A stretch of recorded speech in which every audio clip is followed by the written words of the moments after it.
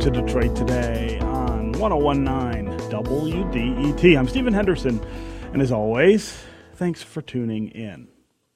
There have been big gaps in Michigan's mental health care system for a really long time, and add to that a deadly pandemic that has caused widespread anxiety and forced people to stay inside for months on end, and those gaps have become even wider, and the need to fill them is now more urgent than ever. Yesterday, Senator Debbie Stabenow, Lieutenant Governor Garland Gilchrist, and Michigan Department of Health and Human Services Director Elizabeth Hertel announced a new initiative that they say represents the state's largest step forward in ensuring full permanent funding for community mental health and addiction services. Now, this is, if we are to believe what we're hearing and seeing on paper, I would say the biggest step forward in this arena since Governor Engler really gutted community mental health and addiction services back in the 1990s, a step that even he, at this point, admits was a real mistake given where it has left us as Michiganders. So here to talk about this new initiative and other news from Capitol Hill is U.S. Senator Debbie Stabenow. Senator, welcome back to Detroit Today. Well, Stephen, it's always great to be with you, and particularly to talk about this issue, which has really been a passion of mine my entire life. Yeah, so, I know you've been working on this a long time. And we're making real headway. Yeah, we're making real headway with what's happened. So I want to start, before we get to the mental health news, I want to talk a little about the passing of former Congressman Dale Kildee, who died at age 92. I know you and he were pretty close. We were. I feel like we're losing so many of our just wonderful, great statespeople. After losing Senator Levin not long ago, who was just an incredible role model for me and such an icon for Detroit and for Michigan, and now Dale Kildee, who from the moment I was walked into the U.S. House, I was in the U.S. House for 4 years. Dale was just the most supportive, the kindest, most encouraging person that I worked with. He was Mr. Flint, and he also was the champion for working men and women, and made it very clear that he thought people should have, access to unions and good wages and good pensions, and he fought for working people every day, and was an incredibly important part of making sure that the working men and women have the support that they need. But most of all, he and Gail, his wife, were just wonderful people, and so I know that he strongly encouraged his nephew, Dan Kildee, who's now a partner with me in so many areas that we work on together for Michigan. But he was just really an amazing man. Yeah, he was. Okay, let's talk now about this new mental health initiative, why it's important, and how you've gotten as far as you have. As you point out, this is something you've been working on for a really long time, and it's something that we have gotten wrong in Michigan, as I said, at least since the 1990s when Governor Engler made the changes that he made. First, talk about what this new initiative represents and where we go from here. Absolutely. And you're right, Stephen, that in Michigan, ever since Governor Engler shut down the hospitals but didn't provide community services, funding for community services, we've just seen, a worse and worse situation happening for people. And I should say, stepping back, even prior to COVID, we know that about 1 out of 5 people in Michigan will have some kind of a mental health issue in their lifetime, and that the number one cause of death of someone under age 50 is a drug overdose. And so both addiction treatment and mental health issues they're healthcare, and we need to treat them as healthcare. And that's the whole point of this. This whole process of transforming the system actually started a few years ago when I was working with a Republican colleague, Roy Blunt from Missouri, on funding health centers. He and I lead the effort on community health centers, of which we have many well-established health centers around Michigan. And the way they get funding is they have to meet high-quality standards of health care, and then they get full funding through Medicaid, through insurance. They can fully pay their staff as healthcare providers. But in mental health and addiction, it's grants. So the grant stops and starts. So, if somebody walks into a clinic and says, I want to deal with my addiction right now, I'm finally ready to do it, and you say to them, well, come back in 6 months. We don't have the funding now. That's just not going to work. I mean, we know what happens in that circumstance. Or somebody else who now in COVID, says, I really need some help to deal with what's been happening for me or for my family. So what I've been working on, and the culmination has now come to Michigan, is, first of all, creating high-quality standards for what we do with behavioral health in the community. We've been funding startup grants. We have 33 across Michigan, 23 of those in Detroit, Wayne, Oakland, Macomb counties. And yesterday we announced that clinics will get the full funding. The clinics within this next step will get, just like the health center, the clinic's going to get full Medicaid funding to support whoever needs help.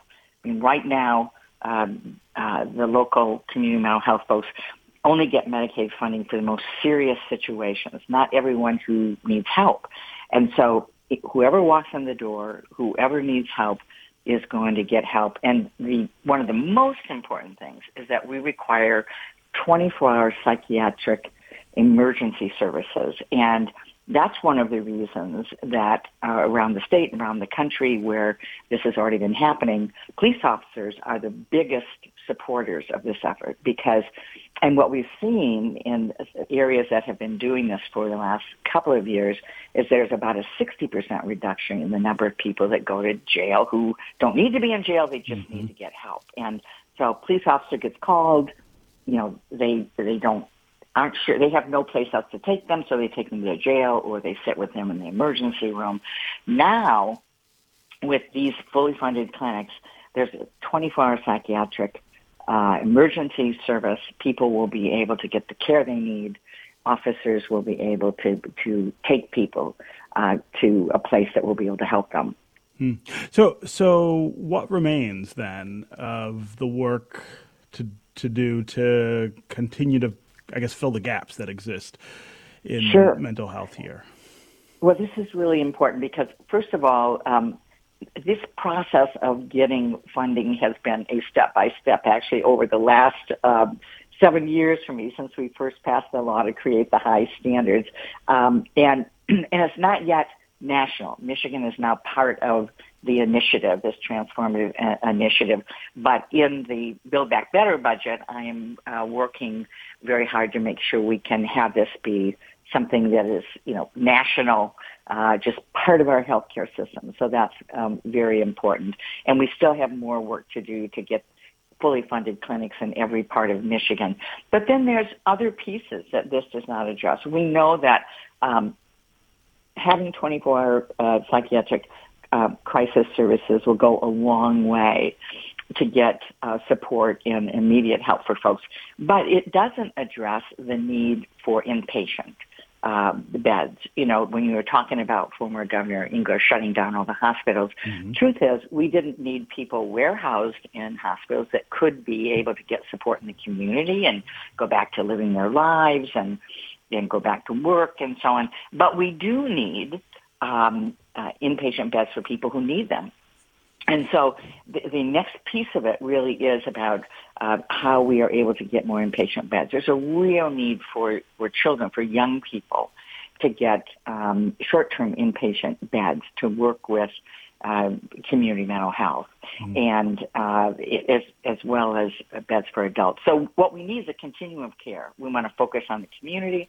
We know that for most people, the combination of getting help, getting counseling, getting appropriate medication, and so on means that they can, just like any other chronic disease, if If you're a diabetic, you can go on medication. You can monitor your medications and so on and continue to live your life. For much of what's happening in the area of mental health, if folks get the right help, they can monitor that. Just like any other chronic disease, just because it's in the brain, it's just another part of the body, and folks can go on and live their lives. And so that's very important. And we need to feel confident with folks reaching out and asking for help.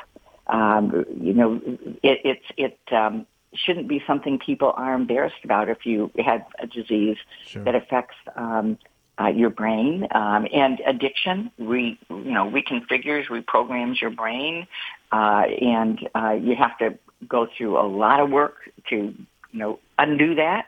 But the reality is that folks should feel comfortable, and we need to make sure people feel comfortable reaching out and saying, "Hey, I need some help." Yeah. I'm talking with Senator Debbie Stabenow, a Democrat from here in Michigan, about a new mental health initiative being put together by folks in Washington and folks here in Michigan to try to fill some of the gaps that we have in mental health services in the state, gaps that we've had now for several decades, and that it has been really challenging to figure out how to fill. We want to hear from you during this conversation as well. Call and let us know what your experiences have been trying to get mental health services here in Michigan. Is it easy to find help, or is it a struggle? What would you like to see happen to make it easier for everyone in our state to be able to reach those services and to make them affordable? As always, the number here on the phones is 313-577-1019. That's 313-577-1019. You can also go to the WDET Facebook page and put comments there, or you can go to Twitter and hashtag Detroit Today, and we'll try to work you into the conversation. We've already got full phone lines here. This is a subject that always gets a lot of response. Let's start with Anthony in Southwest Detroit. Anthony, welcome to the show. Thank you, Stephen. Good morning. Yeah, I do. I think this program sounds really wonderful. I think it's great. I just had a question, about, medical services in general. I know the senator said she has concerns about how if we had a single payer system, how that would affect people who receive coverage through unions. So I'd ask, why doesn't she think our old state labor secretary, Representative Levin, has that same concern? Great question. Anthony, thanks for the call. Senator Stabenow, talk about ideas like Medicare for All and why you have been hesitant to embrace them. Well, first of all, thanks for the question, Anthony. And I should say, I think you said Southwest. You're from Southwest Detroit. I wanted to just mention that one of our comprehensive clinics now being funded is Southwest Counseling Solutions. I was just down there not long ago. They're really doing a great job, and so that's an important facility in the community. From my standpoint, just as what I've been doing in behavioral health, mental health, and addiction, step by step building this out. I think that's what needs to happen overall in our healthcare system. And what I wish had happened back with in the ACA, the Affordable Care Act was a very important step because it basically said to everyone, you have a right to have affordable healthcare, to be able to access the health care you need. And it changed people's expectations about health care, that yes, we do need to do that. At the time, I really pushed, though, for two things that I think would have made a difference if they had happened. One was what we call a public option, where the federal government would create real competition by basically letting people choose Medicare, a structure like Medicare, if they wanted to, rather than private insurance. And then let people choose and see how that would work and how that would affect prices. I still support that strongly as a step forward to see how that works. At the time also, I was working with a colleague to try to lower the age of Medicare to age 55. We were very close to having that happen, one vote away from making that happen. I think that would have been a really important thing to do as well. There's a lot of folks in their 50s right now in limbo, or maybe they have to because of the job they have retire in their 50s or early 60s. And I think that would have been really important. So I think I support more healthcare, and it's a question of how do you get it done. And I'm somebody who's shown that I know how to get things done, and it's really a step-by-step building process. So, I mean, is it fair to say then that you prefer to sort of incrementally try different approaches to making sure that more people get care rather than an all-in-one step forward like Medicare for All? Is that a fair distinction? Well, I want to get more health care to folks, and we don't have the votes for Medicare for All. That's just not something that I see is just going to happen all in one fell swoop. What we need to do is have an option, a public option that people can choose or not choose to see how that works for them, and then build out from there. I mean, that's the practical way that we move forward. We can have the bigger debate, which is fine. It's not going to move the ball in getting more people health care because it's just, I don't see that happening all in one fell swoop. I'm, as somebody who was very involved in the Affordable Care Act and moving us forward and trying to do as much as we could, what I see is people have to buy in, see this works for them, and then we build on it. Yeah. Again, Anthony, thanks for the call and the really great question. Let's go next to Mike in Bloomfield Hills. Mike, what's on your mind? Oh, first I'd like to thank W. Stabenow for bringing this topic and you to bring it to the public. Wellness year. I'd like to start with saying last year I just got out of doing a 5-year prison bit, and I was already on the drug case. I relapsed, and the judge, I had a bed waiting for me in rehab, instead of letting me go to the rehab, the judge decided to send me to 5 years in prison instead of getting the help I needed. Oh, no. And I don't know if this is still continuing. I do know that it's an issue in our courts that they don't recognize that prison is not a place to get help. Right. It is a place to make your life more of a struggle. So, Mike, can you talk just a little about what you were sentenced for 5 years in prison? Well, the relapse is what made it 5 years. I was supposed to get 3 years for selling drugs. Okay. And the case started in 2009. But a nonviolent crime. Correct. Yeah. Mike, I really appreciate your call and you sharing your story. I mean, this opens up a whole other dimension of this issue and the narrative around it, which is how we make sure that even with the spare services and mental health supports that we have a criminal justice system that oftentimes is not taking advantage of that and instead relying on incarceration. Debbie, I'll give you a chance to respond Sure. to Mike as well. Well, Mike, I really appreciate your calling. I really appreciate your talking a little bit about your story, and I'm sorry that you've gone through this. And you're right. You need help. You need support. And just sitting in a prison cell is not going to give you the help and I don't know what is available where you are, but I know in general it's not as comprehensive certainly as it should be. It's hard. I don't say this from personal experience, but from family members, just how hard it is in terms of addiction. I mean, all the complications around it, but from a personal level, it for a person.